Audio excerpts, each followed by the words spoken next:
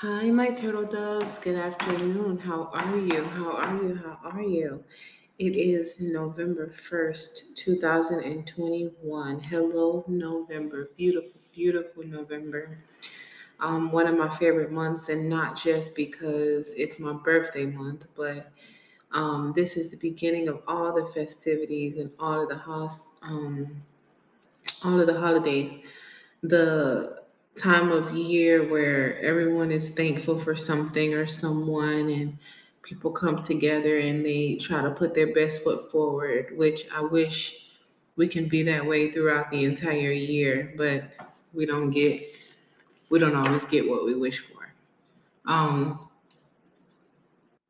I remember once upon a time I was doing like podcasts every 2 days or something like that, and I was like always on here, always having revelations, always, you know, just having something to talk about, having an experience, and always able to give an encouraging word no matter what I was going through.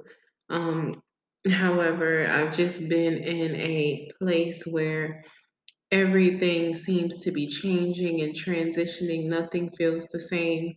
And I am a creature of habit. I do like things to stay the same. I like to wake up at the same time, leave the house at the same time, do the same things without too much of a stir up. But everything in my life seems different. And that is from, friendships and relationships to my home, to my job, to my family. Everything just seems totally different, and I am trying to adjust to it. I am grateful. I'm still grateful because, you wake up in the morning and you think things are going to be one way, but then they change. And, I still find a way to say, God, I have to do this, but I thank you that I'm able to do it because the alternative is not being able to do it, which I thank God that's not my case.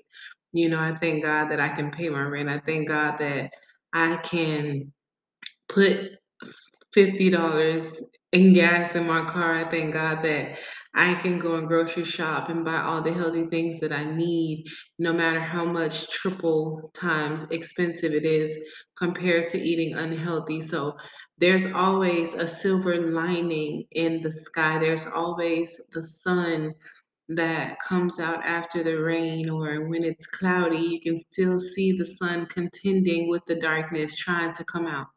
So I just thank God that I am able to um, feel the discomfort of changing. My pastor, she always says, God is stretching you and it hurts. And then there's another song by Jacqueline Carr. She talks about how the olive has to go through beating and bruising before you can get the oil from it.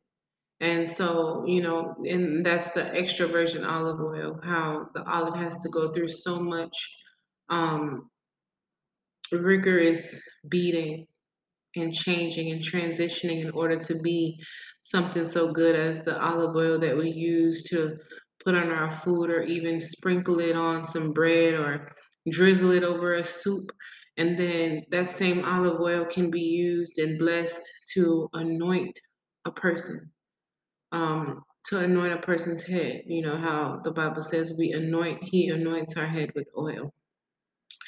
So, I this is an impromptu, so to speak, podcast, just because I was just sitting here at my table and I was writing down a couple notes, and I'm having like the toughest time trying to bring it all in together.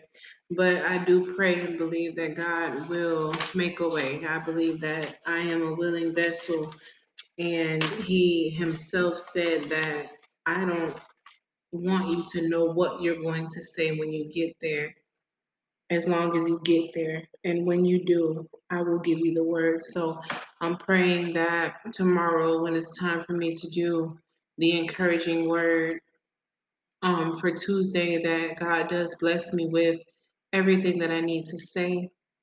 I can share a little bit with you. I believe that that's more so what I was here to do, just to kind of get it out the way that and for some reason, it's not coming out on paper the way that it is in my brain because I understand where I'm trying to go with it, but it's not flowing the way that it should, which is also the way that my job is going.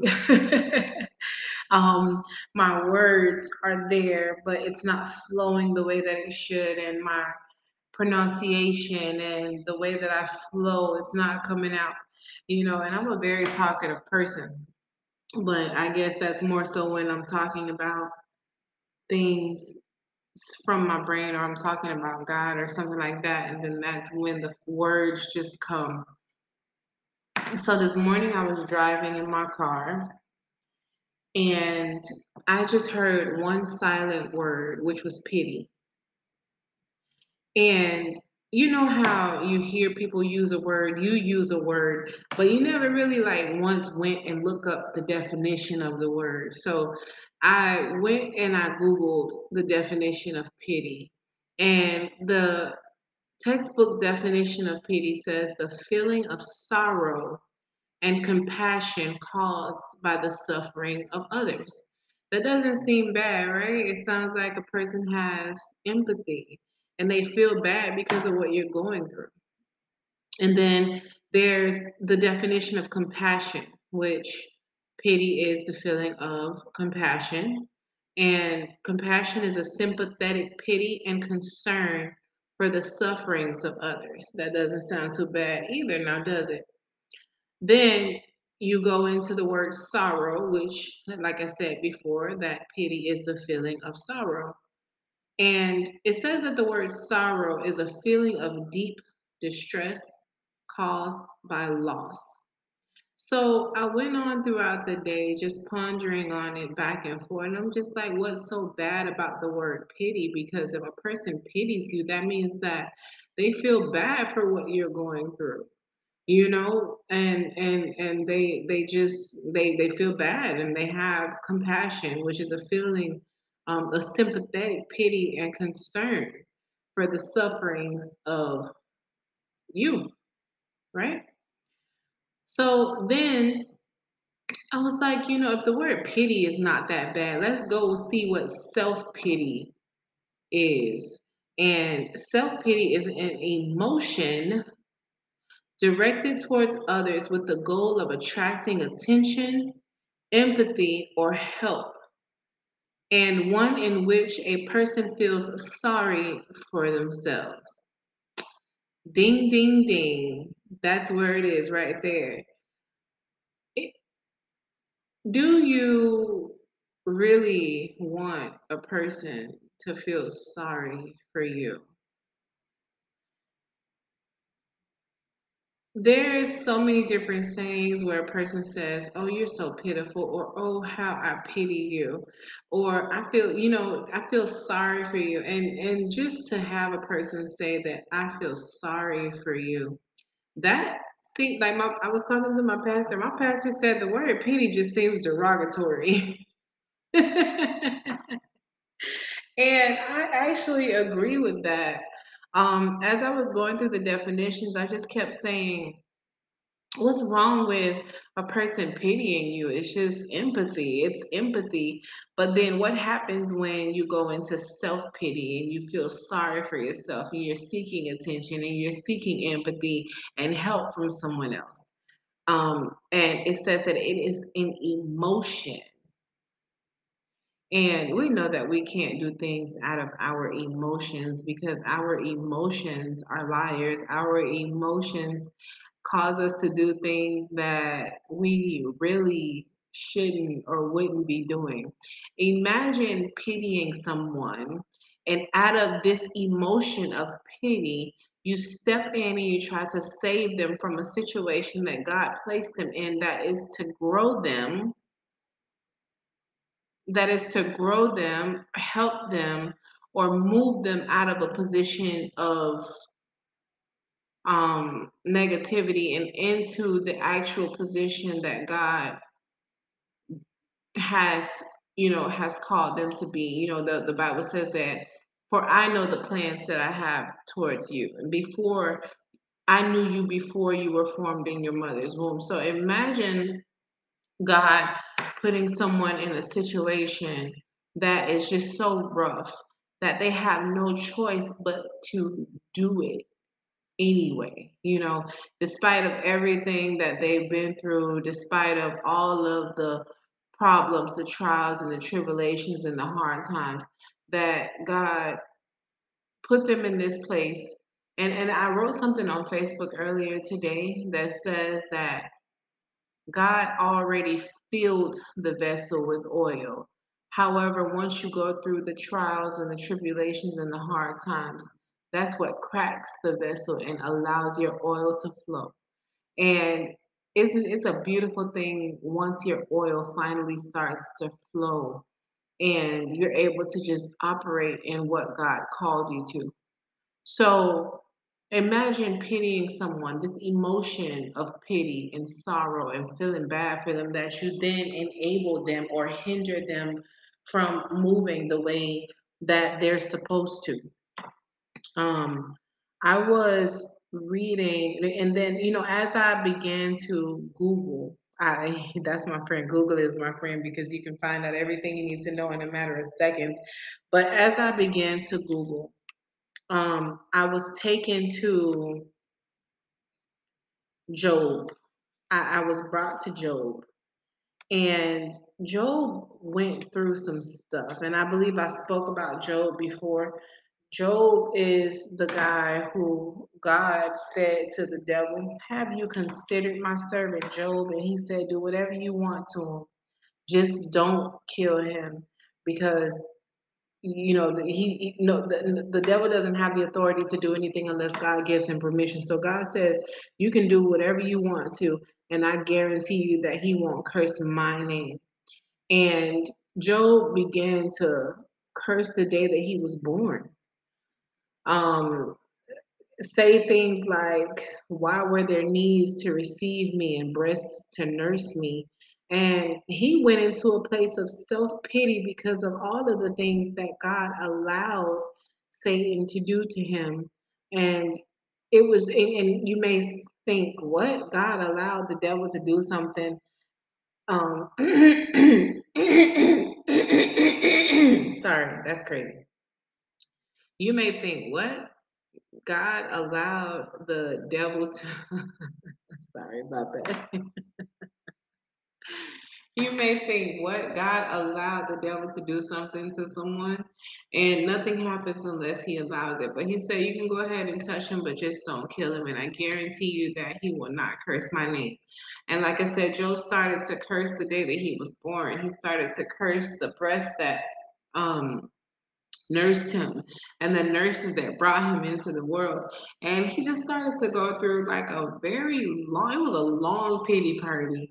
And God let it happen. God let everything happen. He was inflicted with, I believe it's leprosy. His children died. His ox died. Everything that he owned just basically went straight to heck. And even his wife and best friends would say to him, "Why don't you just curse God and get it over with? Just curse God and die." And that's something that Job never did. He cursed himself before he cursed God. And then one day, I would say that God got tired of listening to this man talk all of this trash about the beautiful thing that he created, which is Job himself, and the work that God was trying to do. And he said to him, let me see. He said, "Who is this questioning my authority and wisdom?" And then he tells Job, "Now gird up your loins like a man, and I will ask, and you will instruct me." And he began to ask Job a series of questions about the eagles in the sky, and were you there when I made the sun to shine on the earth? He asked him about the mountain lion. Are you there when they give birth? Do you know how long they carry their seed? And he just basically asked him simple things, simple wonders of the earth.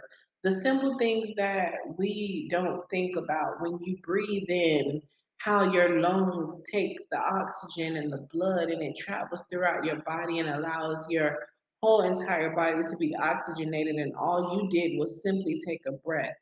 You know the awesomeness of just taking a breath, how that one breath carries throughout your body and it causes you to live. Like you don't know the small wonders or the big wonders for that matter, because one simple breath to you does so much inside of your body that you don't know how awesome that one breath is, and God gave you that breath, and here you are cursing the day that you were born because you're going through hardships. You're wallowing in self-pity. And then I went on over again, and I would assume that this all would bring me back to John 11:4, when Lazarus died, and Lazarus was sick actually. And Jesus' response was, when he heard this, Jesus said, "This sickness will not end in death. No, it's for God's glory, so that the Son of God may be glorified through it." And then Romans 8:28 says, "All things work together for the good of those that love the Lord, that are called according to his purpose." And when God finally spoke in chapter 38, he says, "Who is this questioning my authority and my wisdom?" And he was speaking, actually the NIV version says, "Who is this that obscures my plans with words without knowledge? Brace yourself like a man, I will question you and you shall answer." So, who is this that obscures my plans with words without knowledge? So, as he was cursing the day that he was born, he didn't even notice that God had a plan that was working for the good of him who loved the Lord. God was actually getting the glory out of the situation, and he allowed self pity and the words that he was saying in self pity, and then the pity that his friends and family had on him, that they would say out of emotion, "I feel sorry for you, kill yourself so that you can be free from all of this hardship." But one thing I can tell you is that God does not pity us, because pity can hinder you. God is a merciful God. And I also, of course, I would look up the definition of mercy, and it says compassion or forgiveness shown towards someone who it is within one's power to punish or harm. God has the power to punish us. He has the power to harm us, but instead he shows compassion and forgiveness. And then there's mercy, which is courteous goodwill. Mercy is a matter of action. You can show an act of mercy, and the act of mercy is withholding the punishment that you know is due to a person out of forgiveness, out of mercy, out of grace. And I just want to thank God for his grace today, because um, if it wasn't for his mercy, while we were having our pity party and doing all of the things that we were big enough and bad enough to do, just crying out for attention in the emotion of self pity, or the emotion of pity that someone else had that told me to go ahead and kill yourself and take yourself out of the misery, or just go ahead and curse God and act like he doesn't exist so that you can be free from whatever pain, trial, tribulation, or thing that God is using to work for the glory of Him. The very thing that God is using to work for the glory of Him, the pity party that you're throwing, the self pity, the pity from others, that is trying to convince you to give up, that's trying to convince you that whatever it is that you're going through is not of God's will. And it can be it can very much be God that's controlling the entire situation, all so that he can get the glory, and that you like an olive can be pressed, bruised, beaten, shaken so that you can become this beautiful, luxurious thing that everybody needs.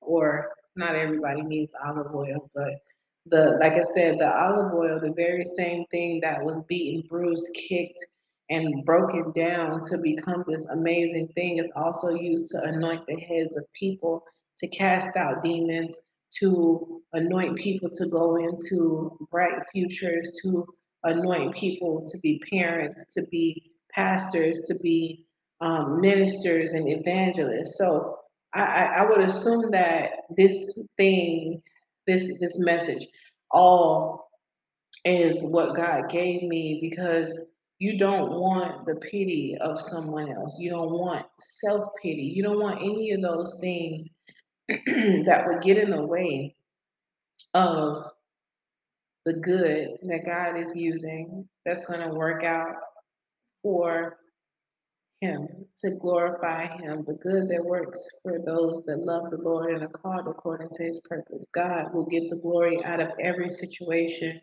So I beg you not to let self pity get in the way of what God is trying to do. Pastor Yvette, she gave a message, and I actually wrote down some things that she said. And one of the things that she said was, if it is in this book that I can't find, of course, I wouldn't be able to find it right now. Um, well, she said a few things. One of them is, some have visions, but they have been dimmed by fear. And that's powerful in itself. And then it says they wanted to worship what they see, not what they heard. And you know that faith is the substance of things hoped for, the evidence of things not seen. Um, but I would assume, oh, she said that I didn't know I could do it until I had to do it alone. I didn't know I can do it until I had to do it alone. And you won't know if you can do it if you allow the pity of others to keep you in a place where they just feel so sorry for you. And now, because they feel sorry for you, now you're justifying the fact that you feel sorry for yourself and you're not doing anything, just sitting in pity. And pity is the worst place to be when you're trying to get to where God wants you to go. So I know that that was a lot, and I pray that it said something to someone and that it worked the way that I wanted it to work. Because you know they say you have to work the word, and I pray that I spoke something that made sense. That's always that's always one of my biggest things, is that I pray, Jesus, that what I'm saying makes sense the way that you told me, or the way that I heard it in my brain, and that someone can get something from what I said, and that it's just not like a bunch of rambling and confusion. So, my turtle doves, there's always a challenge at the end of each podcast. And my challenge to you is to reject the pity, reject the self pity, reject the sorrow, reject anything that doesn't come with the act of mercy that God showed, that is in the form of an emotion that would hinder you to use the very thing that you're going through, that would want you to pity yourself, the loss, the heartache, the heartbreak, the loss of the job, the loss of the funds, anything that will cause you to want to wallow in self-pity and have others look down on you in pity. Reject it. And we need you to move forward despite of the trial, despite of the emotion, despite of what those around you would say. Some may say that you got a right to give up, because Job definitely had a right, but he didn't. So I love you, my turtle doves, with all of the love that God placed inside of me. And like I said, I hope that it made sense at some point and that it wasn't just a bunch of rambling and confusion. I love you. I love you. I love you. Have a great night. Happy November. Bye bye.